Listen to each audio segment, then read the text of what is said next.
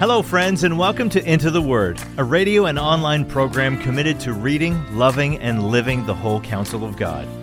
Lord willing, our intention is to go verse by verse and chapter by chapter through the entire Bible.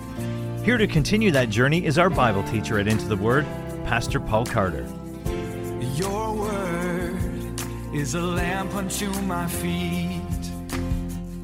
Hope you have your Bible open in front of you today to Acts chapter 7.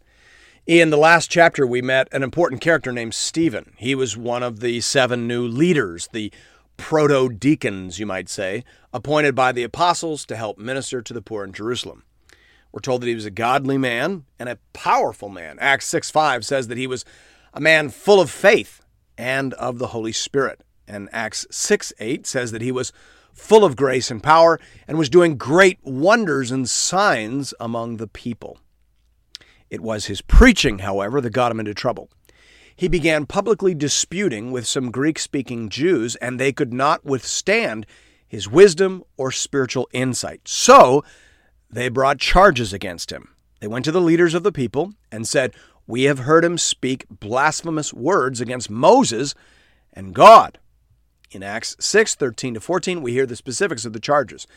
They accused Stephen of preaching against this holy place, so that would be the temple, and the law. For we heard him say that this Jesus of Nazareth will destroy this place and will change the customs that Moses delivered to us. In Acts 7, we have Stephen's lengthy defense against those charges and the verdict and the sentence that was carried out at the conclusion of his trial. This is a long chapter, and Stephen gives us a long sermon. Stephen's sermon in Acts 7 is one of the longest recorded speeches in all the Bible. And I think that gives us an idea of its importance. Now, basically, Stephen makes 2 points in this rather long sermon. First of all, he says that the Jews have a long history of rejecting the people that God sends to deliver them.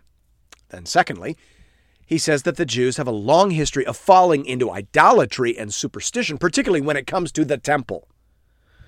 The implication is that Jesus is the Redeemer of God's people, whether the Jews have rejected him or not, and that he has replaced the temple as the proper meeting place between God and men, whether the Jews approve of that or not. It is at that point in Stephen's speech that he says that he is seeing Jesus standing at the right hand of Almighty God, and that pretty much ends the formal proceedings. We don't know whether Stephen had a third point. His sermon is interrupted by the rage and violence of his accusers. They drag him out of the city and they stone him to death. And Saul approves of his execution. Hear now the word of the Lord, beginning at verse 1. And the high priest said, "Are these things so?" And Stephen said, "Brothers and fathers, hear me. The God of glory appeared to our father Abraham when he was in Mesopotamia, before he lived in Haran, and said to him, 'Go out from your land and from your kindred, and go into the land that I will show you.' And then he went out from the land of the Chaldeans and lived in Haran. And after his father died, God removed him from there into this land in which you are now living. Yet he gave him no inheritance in it, not even a foot's length, but promised to give it to him as a possession, and to his offspring after him, though he had no child. And God spoke to this effect, that his offspring would be sojourners in a land belonging to others, who would enslave them and afflict them 400 years. But I will judge the nation that they serve, said God. And after that they shall come out and worship me in this place. And he gave him the covenant of circumcision. And so Abraham became the father of Isaac, and circumcised him on the 8th day. And Isaac became the father of Jacob, and Jacob of the 12 patriarchs. And the patriarchs, jealous of Joseph, sold him into Egypt. But God was with him, and rescued him out of all his afflictions, and gave him favor and wisdom before Pharaoh, king of Egypt, who made him ruler over Egypt and over all his household. Now there came a famine throughout all Egypt and Canaan, and great affliction, and our fathers could find no food. But when Jacob heard that there was grain in Egypt, he sent out our fathers on their first visit. And on the second visit, Joseph made himself known to his brothers, and Joseph's family became known to Pharaoh. And Joseph sent and summoned Jacob, his father, and all his kindred, 75 persons in all. And Jacob went down into Egypt, and he died, he and our fathers, and they were carried back to Shechem, and laid in the tomb that Abraham had bought for a sum of silver from the sons of Hamor in Shechem. Now let's just pause and notice that Stephen, after a fairly lengthy preamble, has provided a piece of evidence. He has referred to the story of Joseph as an example of how the Jewish people have typically related to their redeemers. God used Joseph to save the people of Israel, but they were jealous of him and sold him into Egypt. The story of Joseph, thus, can be considered Exhibit A. Verse 17.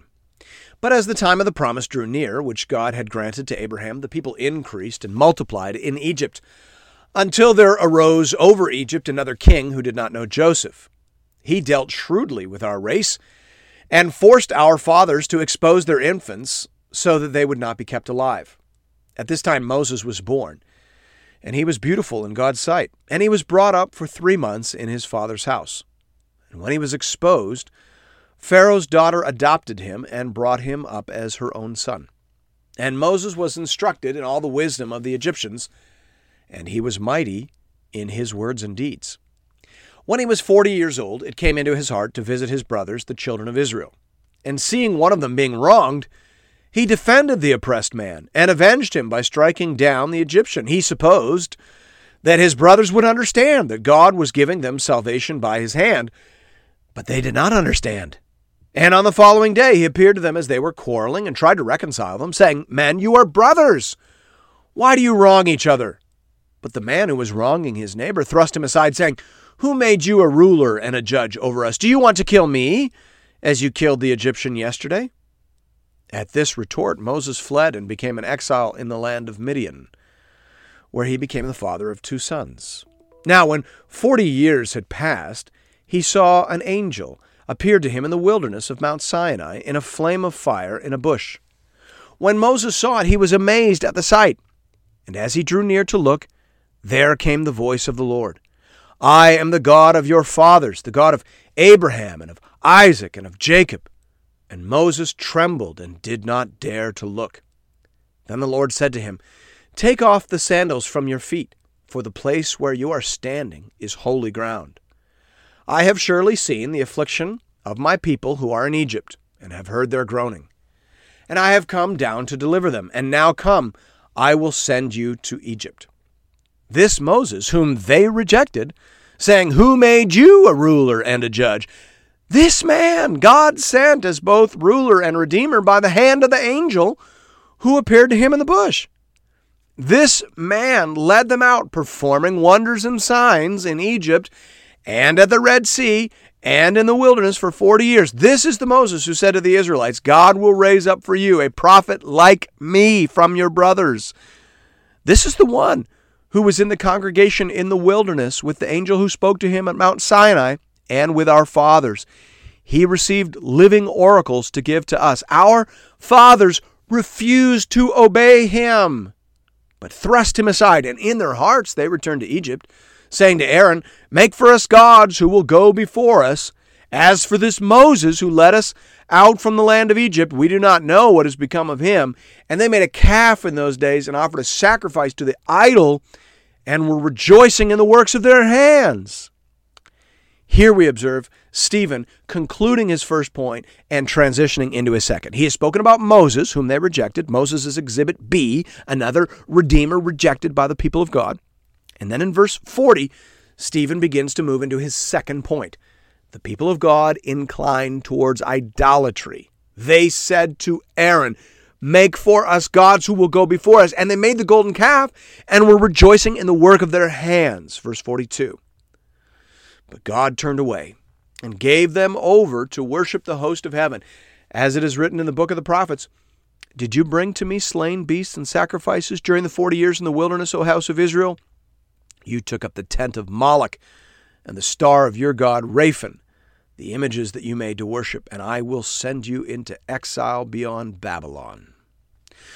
So here Stephen is saying that the Jewish people have been lawbreakers and idolaters throughout their history. They started into their idolatry while Moses was up on Mount Sinai. It's a little hypocritical for you now to accuse me of being contrary to the law of Moses when you people were breaking the law of Moses while Moses was receiving the law of Moses. You were determined to engage in idolatry even then. Even when God gave you the temple, you used it for idolatry. That's what Stephen is saying. Of course, that's true. We read that in 2 Chronicles 33, verse 3, where it says that Manasseh rebuilt the high places that his father Hezekiah had broken down, and he erected altars to the Baals and made Ashereth and worshipped all the hosts of heaven and served them. And he built altars in the house of the Lord, of which the Lord had said, in Jerusalem shall my name be forever. And he built altars for all the host of heaven in the two courts of the house of the Lord. Closed quote. So, you use the temple to worship idols, Stephen says. Are you so sure that God isn't prepared to remove the temple and do something entirely new?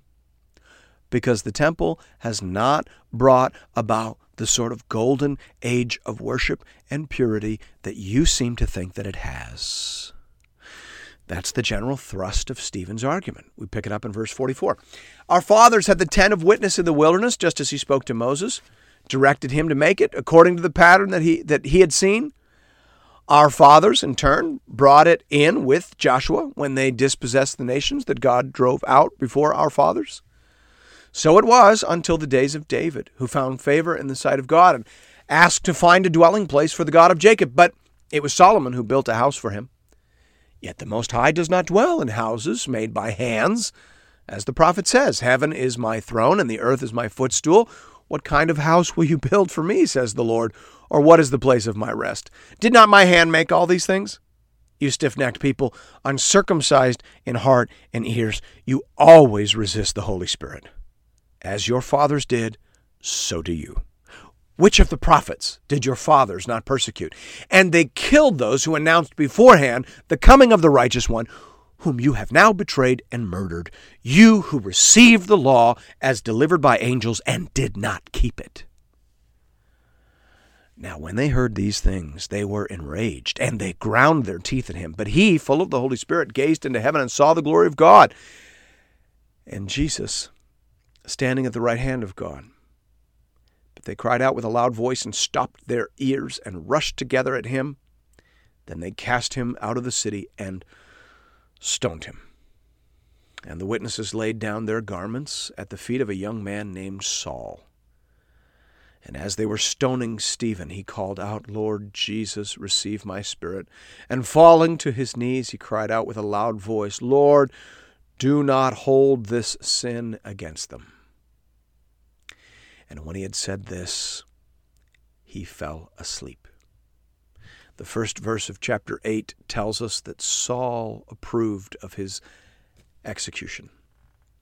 And there is a sense in which this speech serves as a transition point in Luke's narrative. Chapter 8 tells us that on that day, the day of Stephen's execution, a great persecution arose in Jerusalem against the Christian community, and they were scattered throughout Judea and the surrounding areas.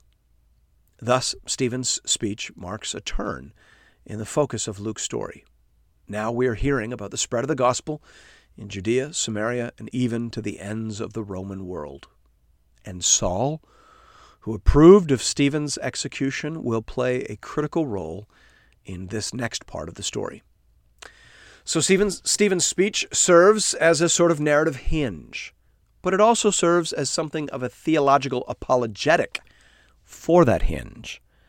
I. Howard Marshall says here, the speech has its part in the total story of Acts in showing that the Jews, to whom the gospel was first preached, had rejected it, and thus clearing the way for the church to turn away from Jerusalem and the temple and to evangelize further afield, and ultimately among the Gentiles. Closed quote. And that is what we shall see. We shall see the gospel being preached, still in Jerusalem, but now also in Judea, Samaria, and all the world. Thanks be to God.